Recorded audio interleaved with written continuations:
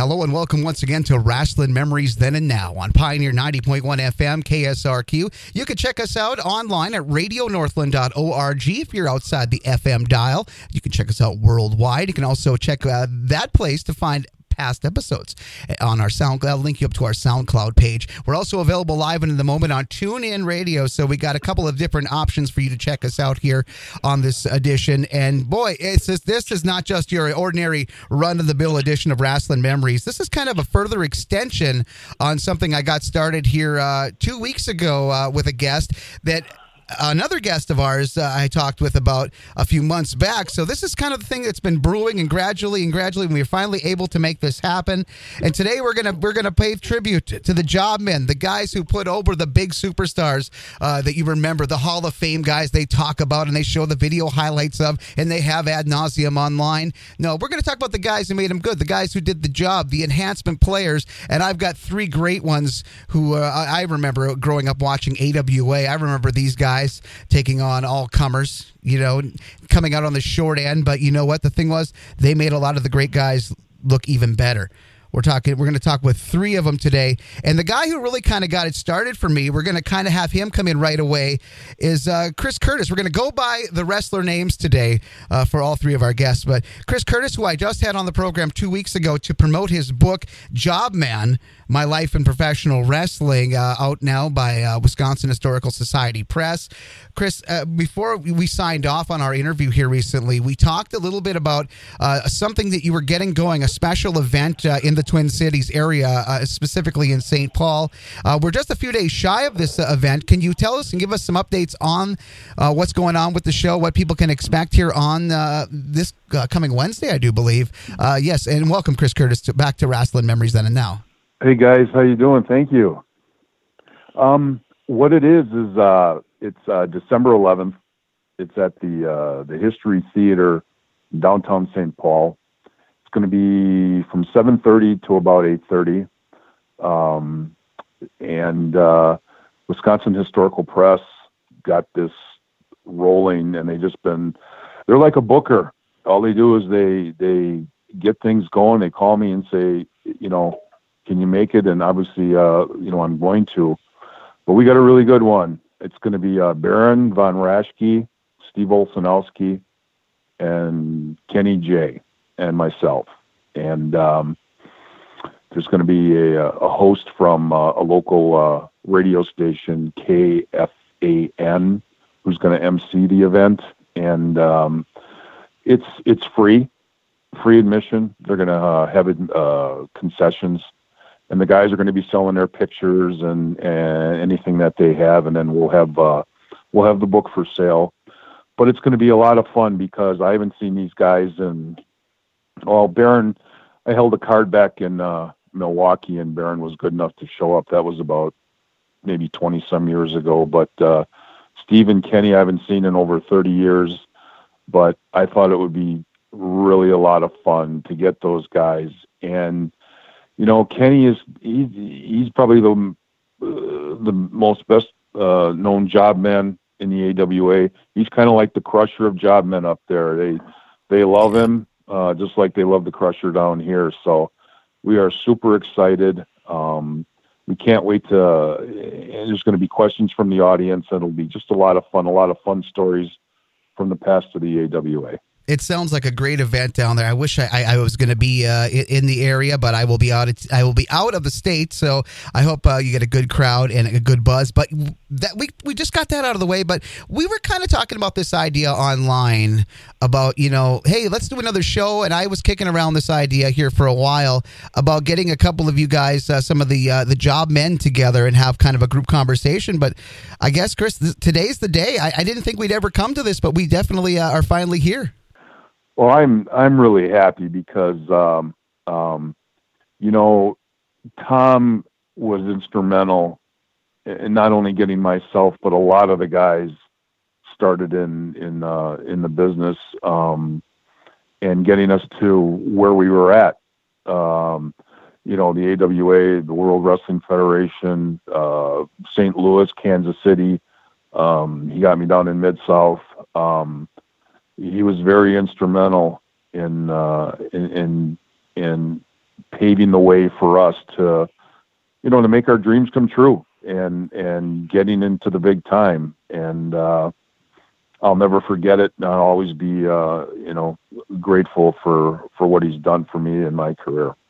And yes, for the very first time, we're going to welcome to Rasslin Memories Then and Now, and we're going to have him share his story here shortly after we get all our introductions out of the way. It's his first time, and thank you. We're going to use his wrestling name for this edition. I've watched him for many years. His name is Tom Rocky Stone. Tom, thank you so much for joining our roundtable discussion on this edition. Thanks for having me. Yeah, it's an absolute honor. It's a privilege to have you on. And we're going to welcome the third person before we get to Tom and kind of tying all of this together.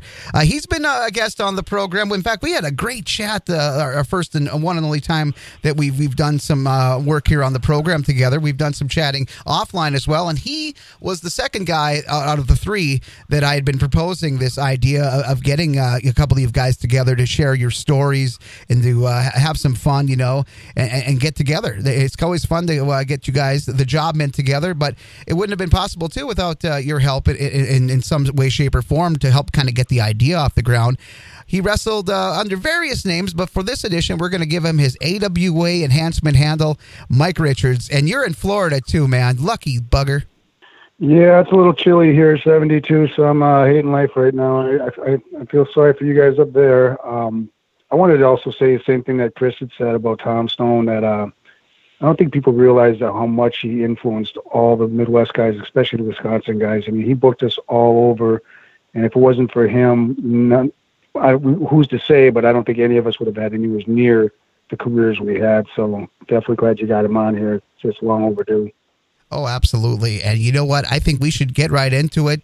We got to get into the talking, and I want to bring Tom right into the conversation because, again, you guys, both Chris and Mike, had definitely some words of high praise and just gratefulness for Tom in your role in their lives in professional wrestling, and you're helping them out, getting them going to these tapings. But I want to talk about how you broke into the pro wrestling business, because we got to kind of start with your story so we can blend into the other stories. So talk about how a young Tom Rocky Stone, or Steve Hall before that, broke into the pro wrestling business. Well, I got started because my dad was the ring announcer in Milwaukee, and so I got to go to the matches. Thought it looked really neat. Then I found out they were running small shows in the south side of Milwaukee. Went down and met those guys, and by the second show, I was actually booking their cards. Then I met Frank Hill, who later became Jules Strongbow. And Frank is actually the one who got me my first matches in one of the, in the big time territories. He sent me to St. Louis to work for Pat O'Connor on TV at Wrestling with the Chase. And that's a legendary venue. When we talk pro wrestling, I mean, St. Louis was, later it was part more of the Central States, but for the most part, for a lot of those big years, St. Louis was a standalone. So could you talk about what that was like to be on that legendary television program for that first time, and then the occasional appearances you were able to make at their big arenas like the Kiel? Well, the first time I was on TV there, I actually worked with Gary Young and Dan Diamond, and they beat the crap out of me. I probably ended up taking 15 backdrops in one match, and if anyone's ever worked on the Chase ring, it was harder than the cement in the road. Ouch. It was terrible. And I was never beaten up as badly as I was in that match. And then the following match, when I got upstairs, Pat O'Connor said, "You're working with Brody."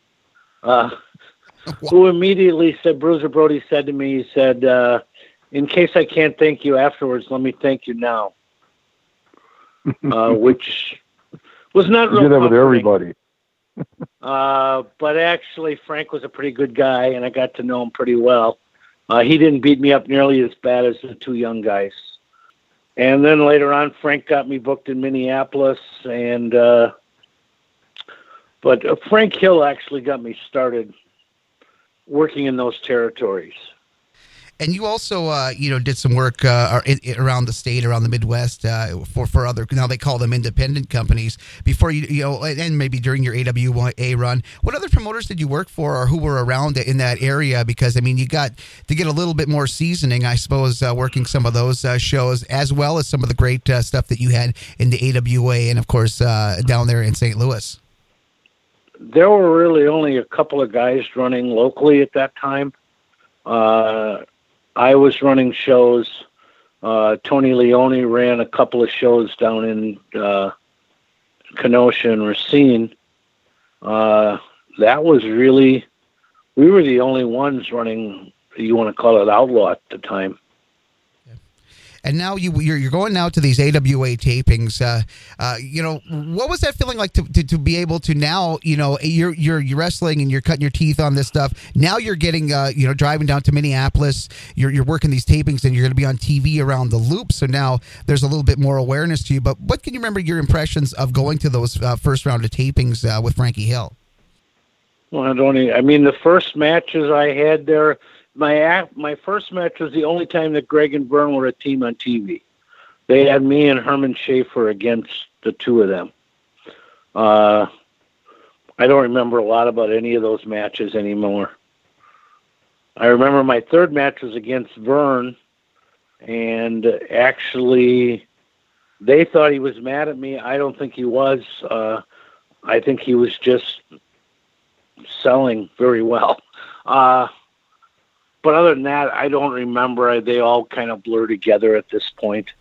Yeah, I suppose. And, it was during this year, you're doing the shows, but you're also doing some training. And this is where we're going to bring in Chris Curtis, and you and Chris can kind of start talking, or I should hand it over to Chris, about the time you guys first met and how you became involved in the development of Chris's career and getting him some shots with the AWA. So I'm going to let Chris take over, and you guys can get to talking. Yeah, the first time I ever met Tom was there was a little pool room. It was closed, and they had a ring. It was down in the lower south side of Milwaukee, and I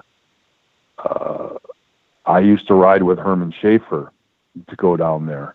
And then actually what I used to do was I took two buses. I was going to school part-time, and I took two buses down there, and then Herman would give me a ride home every once in a while. He'd give me a ride there and back. But Tom was he was the trainer, and I'll tell you what, we worked on falls.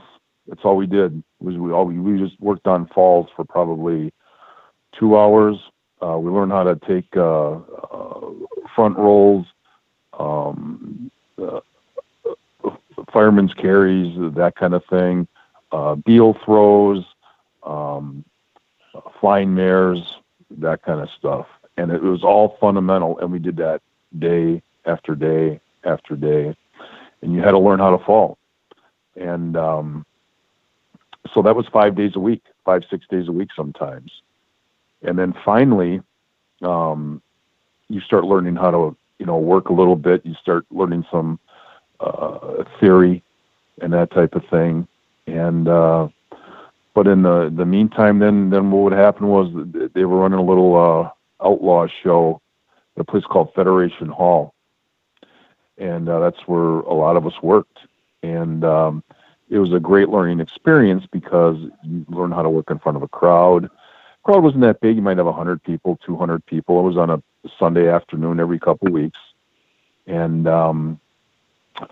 eventually he asked if I wanted to, he thought I was ready, because he wasn't going to send me anywhere, because if Pat O'Connor or Bob Geigel or Vern, if you brought somebody up there that wasn't ready, not only would the guy, let's say me, would get a lot of heat, but the guy who would bring up the guy who was not ready would also get a lot of heat. And so he asked if I wanted to go to St. Louis, but I injured my heel really bad at a show that we had. I forgot my boots at home, so I wrestled barefoot. and I took a backdrop and I smashed my heel and I bruised it really bad. And they were going to go do TV the following week, so I had to rest up. I let it heal for about another month or so, and then I was ready. And in March of '79, I went up there to Minneapolis, and it was so funny because he took his van, and we'd all meet at a hotel, and we pile into the van. And my first time up, and I'll never forget. He says, "Okay, do you want to keep your last name?" And my real last name was Multerer, and I said no, because back at the time you had phone books, and people could look in the phone book, find out where you live. I want my house burned down, my parents, so I changed it to Curtis. And he said, "Well, where do you want to come from?" And so I'm thinking, Pittsburgh, Pennsylvania. So I was Chris Curtis from Pittsburgh, Pennsylvania for the first number of months, and then after that I changed it to Oklahoma City for the rest of my career. And got up there. First match was I was teamed up with Tom, and it was against the Flyers, Gagne and Brunzell. And there you go.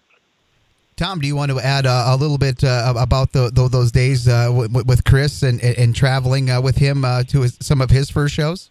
Well, I'll be honest, I didn't remember that we ever wrestled Greg and Jim. He has a much better memory than I do. I mean, I remember traveling with Chris, and we went to St. Louis one time, and coming back, we were sitting in the back seat of the car, and he started to fall asleep just as we were getting off the freeway, so I chopped him as hard as I could. And he woke up, and it was the funniest sight because he's in the back seat trying to find the wheel, thinking he was driving, and that we were veering to the right going off the freeway. It's after 30 years, it's still one of the funniest memories of traveling.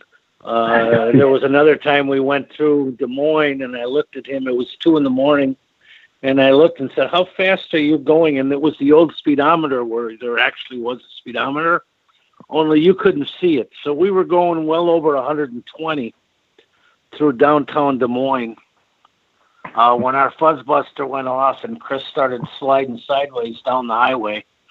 And the even funnier part, later on in that trip, one of the other guys got a speeding ticket for going 10 over. Yeah, that was Woody Wilson, and it was so funny because I think we were going to Kansas City or something, and we got stopped, and it was Memorial Day weekend, and so the trooper says to Woody, he says he kind of looked like the trooper from the Cannonball Run. And he says, "Woodrow," he says, "we're enforcing the 55-mile-an-hour speed limit." He goes, "What you going so fast for?" He goes, "Well, sir, we're wrestlers, and we're going to go, we have to do TV in Kansas City." And then the guy goes, "You're kidding me, aren't you there, Woodrow?" He goes, "What kind of wrestling you doing?" He goes, "I'm a professional wrestler, sir." So he looked at Woody, and he said, "You step outside the car there, Woodrow." And he kept calling him Woodrow, and he's looking at Woody. Woody did not look like Paul Ellering at the time. So to make a long story short, he goes, "You do that fake wrestling, don't you?" And he goes, "Well, officer, it's not fake." And he goes, "Woodrow, now," and we're running late. We had to be to Kansas City by, I don't know, like 7 o'clock, because they were taping TV like 9 a.m. And so this idiot is standing out there, justifying why wrestling is real, and the cop is saying no. And I said, "Officer, you're right. It's fixed. We were running late. We have to get to the TV studio." And Woody had just gotten his license back, and he would have got it. I don't know if it was suspended or something like that. But yeah, it was pretty funny. And then that story with him when he slapped me so hard on the chest. What happened was, that's when you bought that pomegranate juice, and you were giving us the virtues of pomegranate juice, telling us about that. And you had a gray T-shirt on. And when I was driving, I'd look out the rearview mirror, and every time you took a swig, I hit the brakes. Your gray shirt was purple. So then you got me back and you shot me. And then like I got the lights forward. I don't know who was in front of me, but I almost scratched his eyes out. And it was absolutely hilarious. Some that stuff like that. I mean, most of the best stories didn't happen in the ring. They happened going to and from the shows. Because unlike today, where when the kids travel, they sit on their phone, we didn't have phones. Yep. So everything was about ribs and... And we'd stop at the gas station and we'd get stuff. And Herman was the best because he would buy like a 6-pack of beer, Slim Jims, pickled eggs, cheese, stinky cigars, and he was a piece of work. He was the funny one out of all that, and then we'd have to open up the windows because our car stunk from after him eating all that crap. Oh, my. You're listening to the Rasslin Memories Then and Now. And I'm talking with Tom Rocky Stone and Chris Curtis. And I'd like to bring in Mike Richards into the conversation. Mike, I know you've been sitting back enjoying some of these memories, and I know maybe a few of those memories of your own with Tom and maybe Herman and Woody and Chris. I mean, it really must start to get the gears turning for you.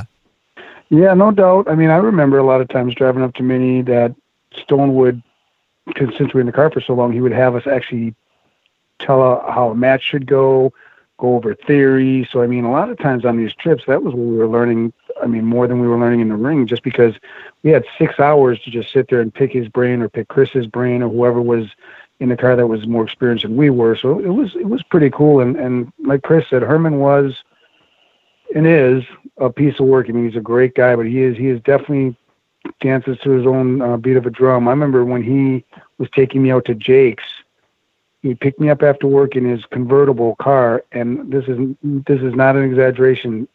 Where I sat in the passenger seat, there was no floor at all, so you had to make sure you kept your feet up while you were driving. Otherwise, your feet would probably literally get ripped off because there was a hole. So you were driving on 60-mile-an-hour roads with a big hole that I could just see the street zooming by me as I'm as a passenger. It was crazy. Sort of your initiation into the business is, of course, all of the traveling and not only learning, but just dealing with characters. And, of course, pro wrestling never has a shortage of those. But, you showed early on, you talked about when we introduced you, your appreciation for Tom. I mean, Tom, like, yourself, like Chris, was very, very grateful for getting you set up with these AWA tapings. But, man, the times that you guys must have spent in the car, I mean, just mentioning Herman Schaefer, I mean, was there any other characters that kind of came to mind that you got, that you, Mike, that you can remember traveling with that kind of stand out, and maybe a story or two you guys heading to the tapings? I mean, everyone was a character. I remember one time Frank DeFalco was driving, and he had his window open and was talking about how nice it was outside. And as he was saying that, a hornet flew into the window and stung him right under the eye. And we didn't know what was going on in the back seat. We just saw him looking in the rearview mirror, screaming. I thought an alien was going to bust out of his stomach or something. And he's going all over the road. And we're going, what the hell is going on? And then finally, I see him pull this hornet off his eye out the window. And then he gets out of the car and he's staggering around. That was it couldn't have happened to a better person. That was awesome, actually. But yeah, that was a good story for sure. Uh-huh. And Chris, what do you remember from the first time that you met Mike and started doing some of the tapings with him as well? Yeah, it was at Federation Hall, right? Yep, I came in because Herman told me to come in and help set the ring up, and he'd get in there with me. It was the first time I'd ever been anywhere around any of you guys. And of course, as soon as I walked in, I recognized you from TV. And then we just helped get the ring, and then you guys were. That's how that part started. And I remember that you were about, 160 pounds or 170 pounds. And I remember you said you would eat like a loaf of bread a day, a jar of peanut butter, and a gallon of milk to gain weight. Yeah, I was even drinking Similac. I was obsessed with gaining weight so I could eventually do TV. So, yeah, I was pretty skinny at the time. Thankfully, you guys still took the time to get me going. And then you got a lot bigger and stronger. And that's the thing about Mike Glenn. He learned the fundamentals really good.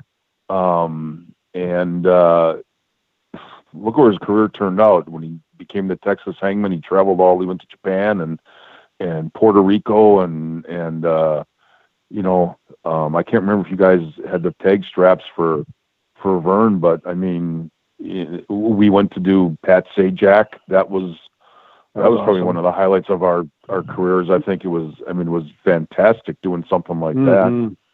That was really cool. Yeah. Another funny road story. This is crazy, but and then in Minneapolis the same day, I went up with Cesar Pabon and Armando Rodriguez, and I was working third shift the night before at a hospital in security, and I fell asleep in the car and in the back seat, and I woke up a couple hours later, and they had all the windows open, and I woke up and I go, God, it's freezing there. I go, what do you got the windows open for? And Rod says, Chris, you stink. He goes, what did you eat last night? I go, oh, God, I'm sorry. I said, how long have you had the windows open? He goes, about an hour. And so then we went up there.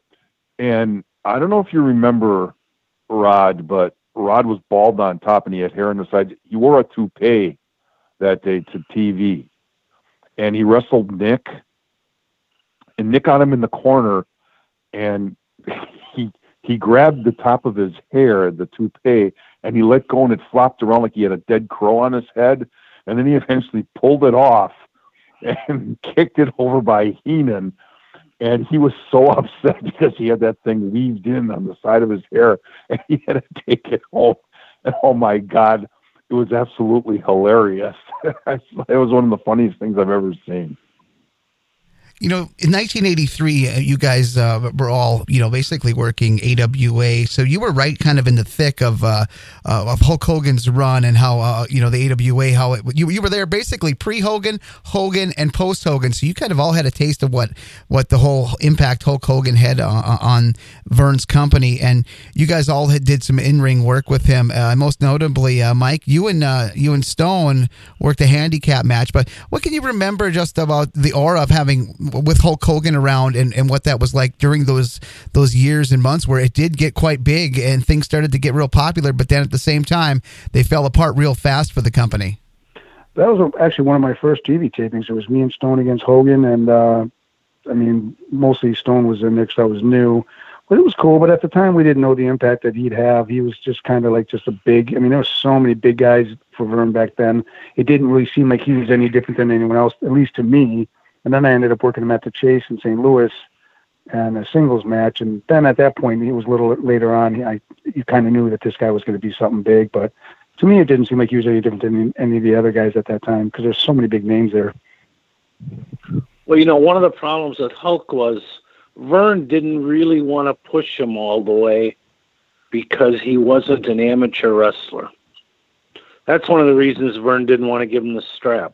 I think a lot of us were more in awe of the guys like Ray Stevens and Mad Dog than we were of Hulk when he came in to work for the AWA.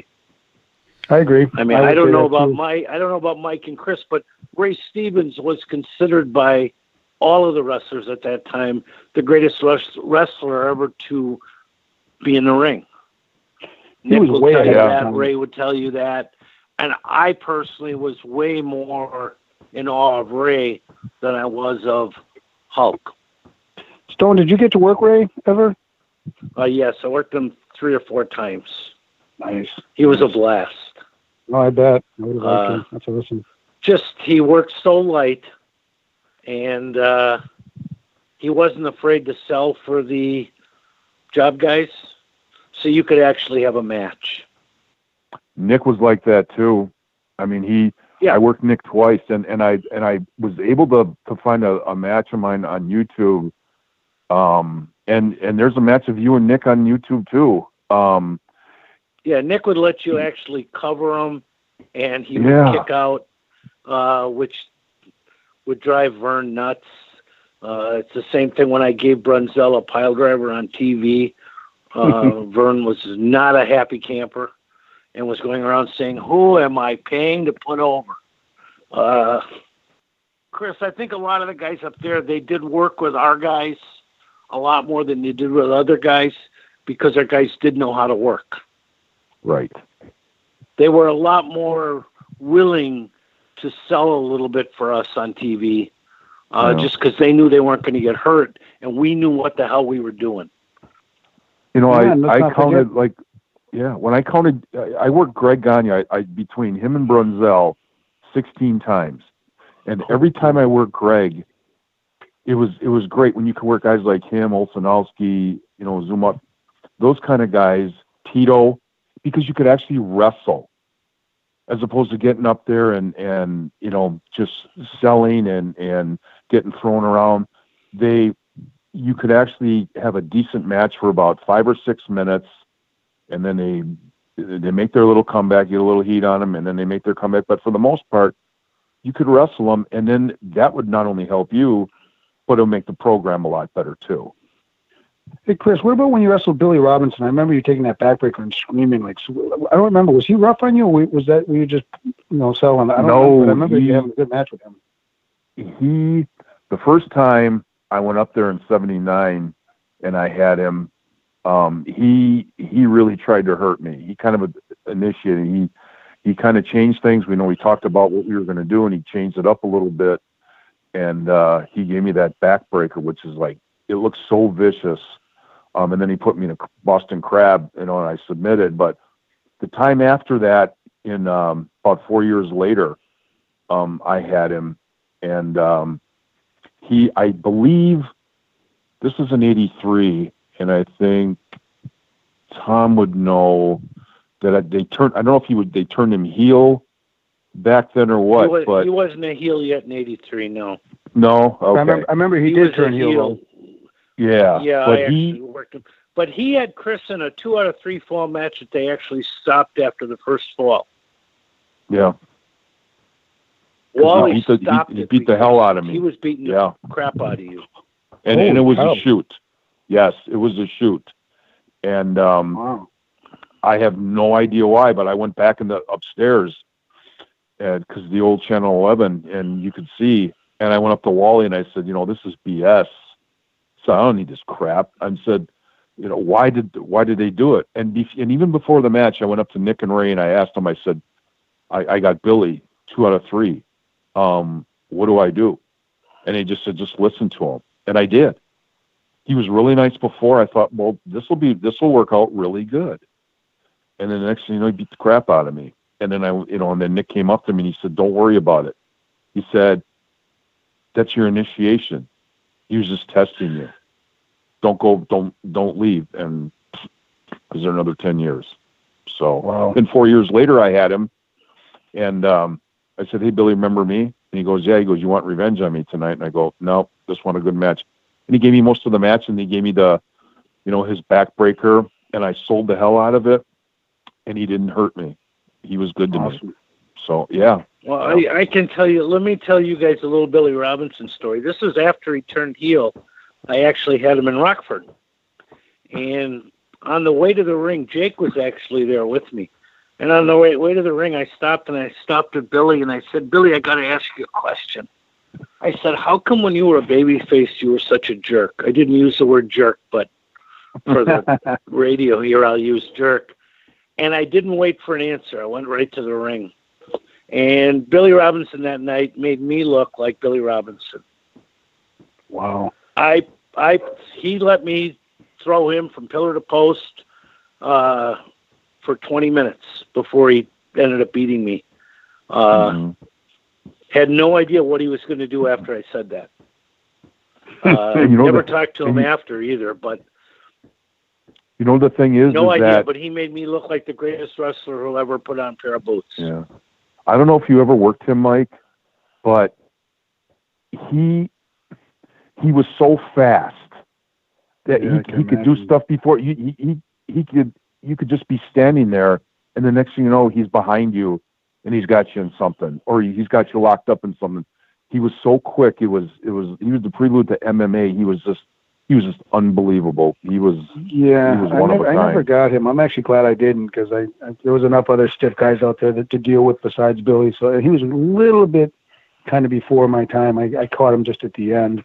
But then there was other guys like Chris. I know Stone. I know you got the story about Kevin Kelly. Chris, did you ever have the unpleasure of working Kevin Kelly? No, but I got a funny. I got a good one about a Kevin Kelly. I think Steve was. They had an arm wrestling thing. We were in Las Vegas. Okay. And Wahoo. Remember, Wahoo was running TV. Wahoo told Kelly to do something, and Kelly just did what he wanted to do. He wasn't supposed to do something.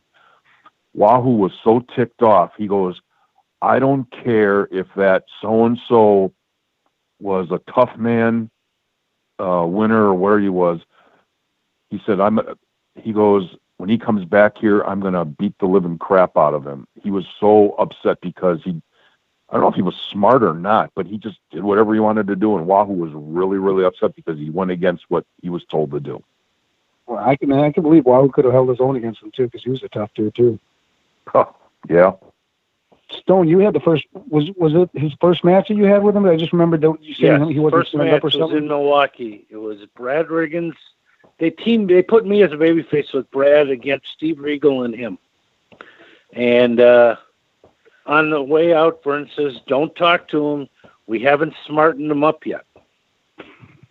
It's crazy. Well, that's good. So I'm That's thinking crazy. to myself, so I went out in the ring and I talked to him the whole match. Came back to the dressing room and Vern says, "You didn't talk to him, did you?" I said, "I didn't say one word to him." As I turned around and walked away, I said 100 or 200 words to him. I didn't let Vern hear that. But why wouldn't they smarten him up?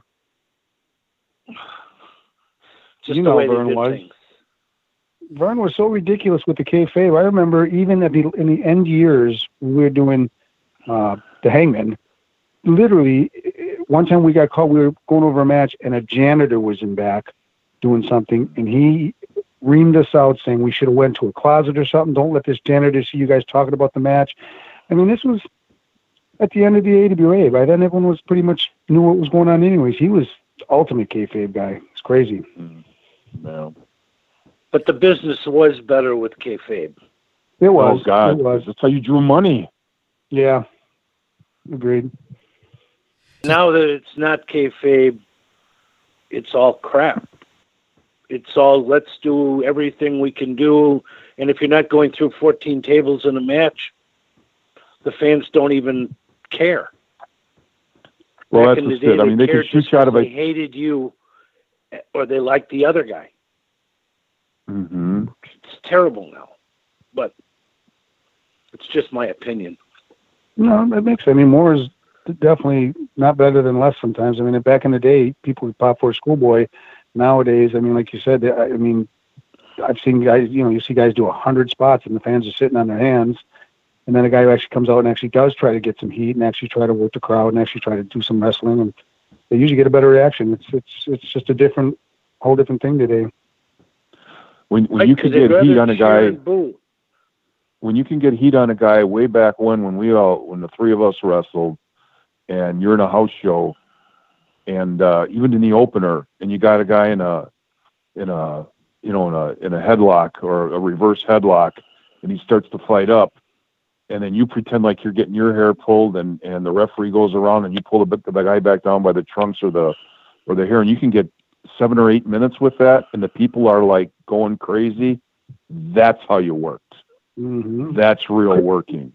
Chris, I remember actually being a fan, sitting in the audience, and you wrestled Adrian Adonis in Milwaukee, and you guys had a great match, and the people were big time into it, and nobody even knew who Adrian Adonis was at the time. Yeah, it was his first night in the territory in Milwaukee, and he was a babyface, and I think I think Jesse got him in because they were both out in Portland together. But here, the funny thing about that was that I was just walking up with my buddy who co-wrote this book, and we were going up State Street, and my mom is running down State Street with my wrestling bag, and my youngest brother and his buddy, and she says, Chris, Wally Carbo called, you got to wrestle tonight. So then I brought, then we went into the back of the auditorium, we got him in, Adrian had a spinning toe hold. He was working my leg. My mom was like in the third or fourth row, and she was screaming, leave his knees alone. He's got bad knees. And I thought, oh my God. So Adrian leans over, and there's actually a picture in the first book, but Adrian leans over and goes, who's that? And I go, that's my mom. And he goes, you're kidding. And I go, no. And I said, no, really crank it up. And so he was really putting he was working the leg and everything. And I was like pulling my hair. Gadaski was the referee. I'm reaching for George's leg, and I'm reaching out. I could see my mom. I'm reaching out to her, and I go, oh my God, I'm never going to walk again. He's killing me. And she's going out of her mind. I almost had to take her out because I was selling the hell out of it. She was so ticked off. It was great. I could have got an Academy Award that night. Oh, well, you're listening to Rasslin Memories Then and Now. I'm just sitting back enjoying the conversation, guys. This week we're talking, I'm letting the guys do the talking here. Tom Rocky Stone, Chris Curtis, and Mike Richards. And you mentioned a little bit about Vern, of course, Vern Gagne and his partner, Wally Carbo. And Chris, the last time we got together, you shared some Wally Carbo memories. I just wondered if the other guys, if Mike and Stone have any memories of Wally Carbo that they want to share there. On the humorous side or on the notable side. And I'll start off with Mike first. Mike, what can you remember of Wally, and especially the Wally-Vern dynamic? To be honest with you, that when I was there, by that time, Wally wasn't around as much, and so I didn't really have as much exposure to him. I heard a lot of good things about him, but I had never had that much exposure to him like the other guys did. I would imagine Tom would definitely have a lot more insight on that than I did. Well, all I can tell you is the way the AWA office was run with Wally and Vern and Greg is you could never get a straight answer. Whoever you called up there, and I probably talked to the office more than Greg or Mike or Chris, you'd call, and whoever you talked to, if you talked to Greg, he said, oh, you got to talk to Dad about that. If you talked to Vern, Vern would say, oh, Wally handles that. The guy you had to talk to was never in the office. Wally, the only real things I ever talked to Wally about is he'd call to give me bookings. So I really don't have any Wally Carbo stories. I got one that was actually kind of funny, and Wally wasn't even there, but we were doing TV, and you were probably, I don't know if you were up there, Tom, or not, but Lanza was booked TV that night, and he called the guys, and there was about 4 guys that came in that worked for Geigel, and one of them was a cop, and there was a tag match, and Vern was there, and the match was horrible. These guys were just they would only let him wrestle once, and the cop was just so bad. So Vern. The guys came back there, and he really laid into him. He goes, where the hell did you guys come from? And he said, we work for Geigel. He said, are you kidding me? And so he said, I don't ever want to see you again. You guys are the you-know-whats. And so the cop says, you can't talk to me. I'm a police officer. And Vern says, oh, really? He goes, this is my show. He said, I'll do, I will kick your butt, and he didn't use those terms, but I will kick your butt right here and now. Get your stuff and get the hell out of here. Wow. So he made them pack up after the first, and they were gone. So he was so upset. He goes to Lanza. He says, Jack. He goes, who the heck booked these guys? And he didn't use that word. And Lanza goes, Wally did. Wally did not book him. Lanza did. And he goes, where the heck is Wally? And he goes, I don't know. He goes, Wally. He's yelling for Wally, and Wally's not even there. And he goes, well, he's not here. but Lanza blamed it on Wally, because if he told him that he did it, he was probably going to beat up Lanza right there. But it was absolutely hilarious, because Wally always got heat with Vern when something wrong would happen. Mike, I have a question I'm going to bring in as we're getting closer to finishing up the conversation here on this edition of Rasslin Memories Then and Now, and you kind of teased it a little bit earlier with Chris. I want to talk, have you guys tell the story, and I'll let you kind of start it off, and then Chris will finish up on how the heck you guys got booked on Pat Sajak. I watched the clip, which was hilarious. What went into that, and talk about the actual segment itself, because it's available. You can find it online, but how the heck did you guys find yourself into this situation on network television late night? Well, if I remember correctly, there was an article in the Milwaukee Journal about the school that Stone and Chris were running on Lincoln Avenue, and they contacted Stone saying that they wanted to do a wrestling segment on Pat Sajak, and he didn't want to go because he didn't want to get any heat with Vern, because Vern was so old school. We even had to be careful about the indies we were doing on Fed Hall, because if he found out, he'd be upset. Anyways, long story short, Chris and I got the opportunity to go then, and I remember the things I remember about it is Chris had to bring gear because Pat didn't have any gear, and they wanted him to be in tights and things like that. And then I just remember they flew us out there. They put us up in a nice hotel. We got to do some touristy things, and the show was great. And I mean, the ring was as hard as a ring I've ever been in, but I thought it went great. Didn't you think it was pretty good, Chris? It was fantastic. They treated us like $1 million. You know what? It was funny because I got a call from the producer of the Sajak show, and I remember her name was Julie or something, and she goes, "Hi, this is Julie from the Pat Sajak show," and I said, "Yeah, right," and I hung up on her. And then I was in the kitchen with my wife. We were making dinner or something like that, and she goes, "Who is that?" I go, "Somebody said that she's from the Pat Sajak show." So about a minute later, she calls back. She goes, please don't hang up on me. And then she talked to me, and that's how it was. But yeah, that it was a great experience. Mike and I, we worked a lot of, a little thing, and God, that ring was like working on concrete. I didn't think St. Louis was too bad. It was just a suspension ring, but this, I could barely walk when I got back home. But it was funny because that was probably the best arm drag I ever took. But then we started getting I was getting heat with him, and we were kind of going at it a little bit, and we made it look really good. Like I was really ticked off at Mike because he was getting the better of me, because he was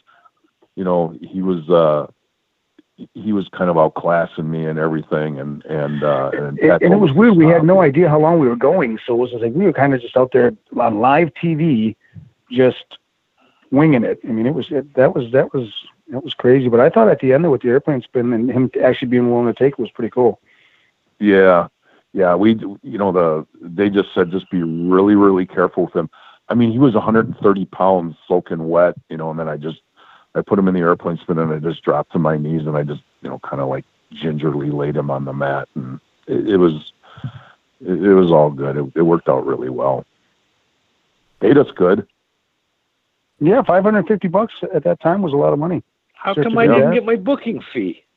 You should have got a booking fee, actually. You guys owe me a booking fee for that. Heck, if we paid for all the bookings you got us, we'd be broke and you'd be rich. That's for sure. We'd be wrestling for free. You ain't kidding. Hey, another thing, Stone did. Stone, didn't you have a thing that you told Vern? I don't think I remember this. Didn't you say that you would never work the Road Warriors, and it was kind of an issue with that? Yes.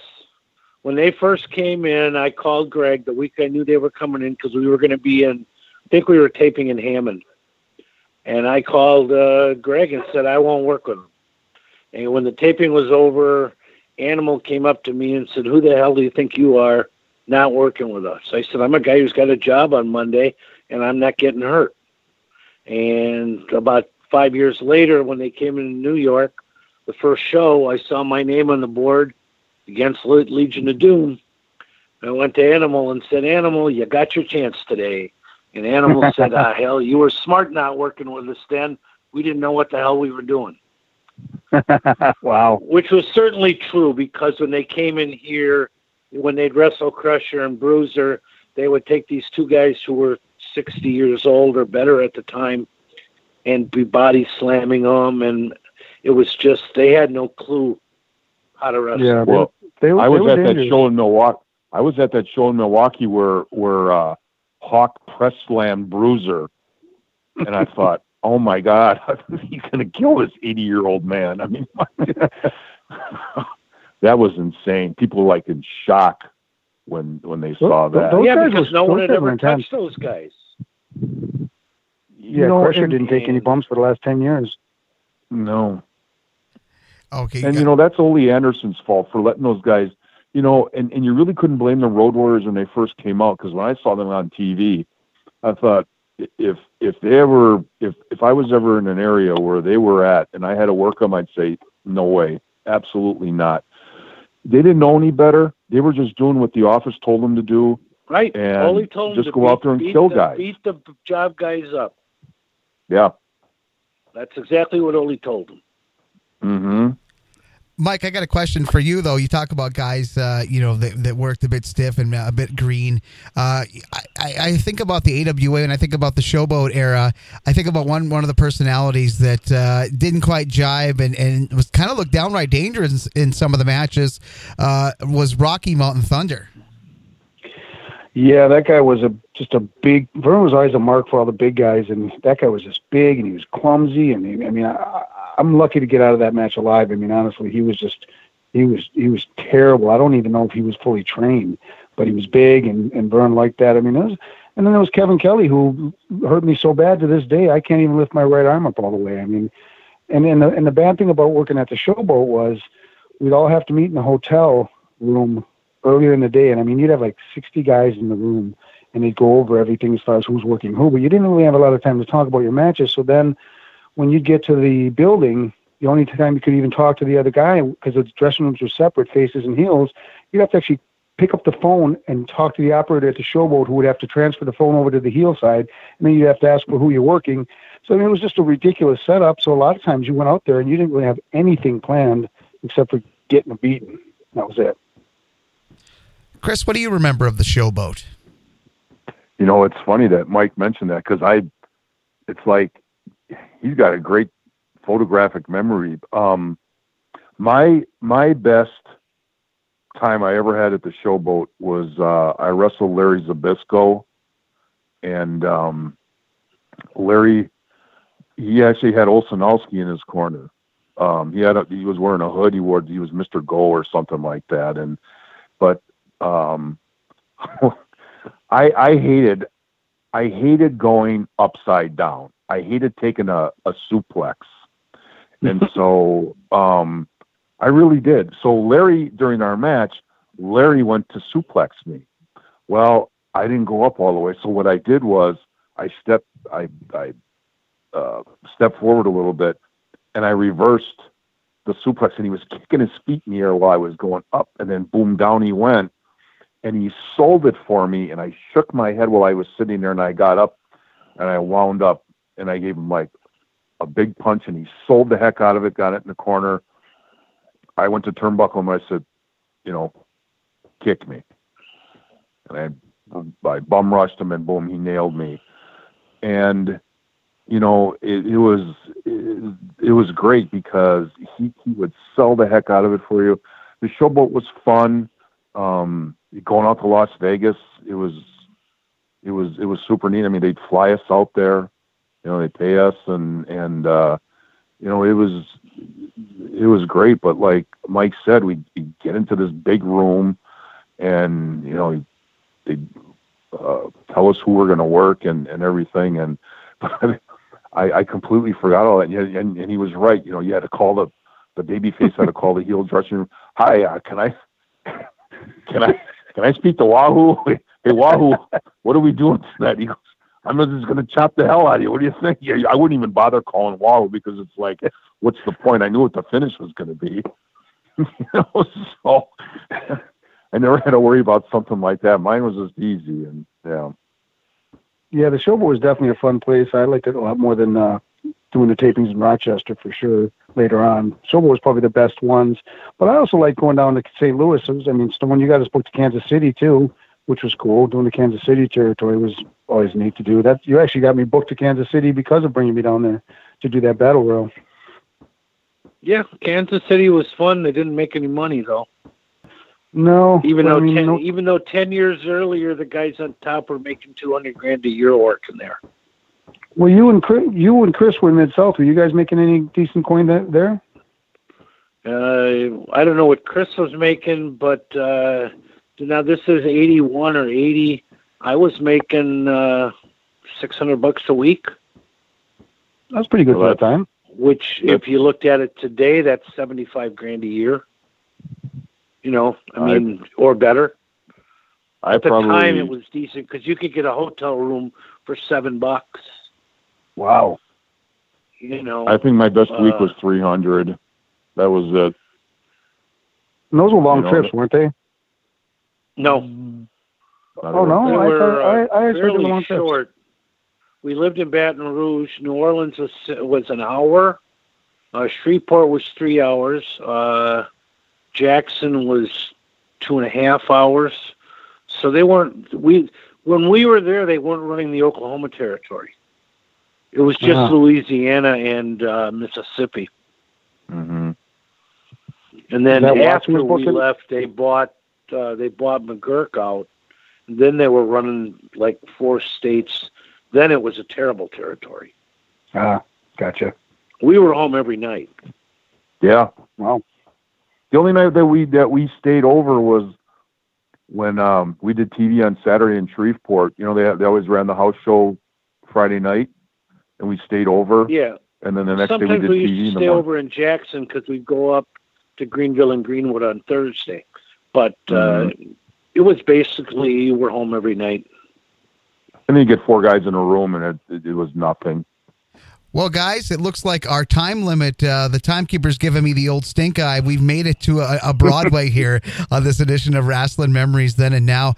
And I definitely think that we've opened a door here. We can, you know, if you guys ever want to do this again sometime in 2020, I mean, we could do it with you guys, or we could switch it up a little bit and have other guys in too to share their memories. But you guys, Tom Stone, Chris Curtis, and Mike Richards, you guys went above and beyond. Thank you so much.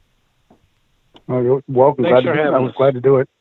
Yeah, it was fun. It was great talking to the guys. And again, there's so much more to talk about. We could be on for another hour easy. Oh, yeah, I don't think that would be any problem.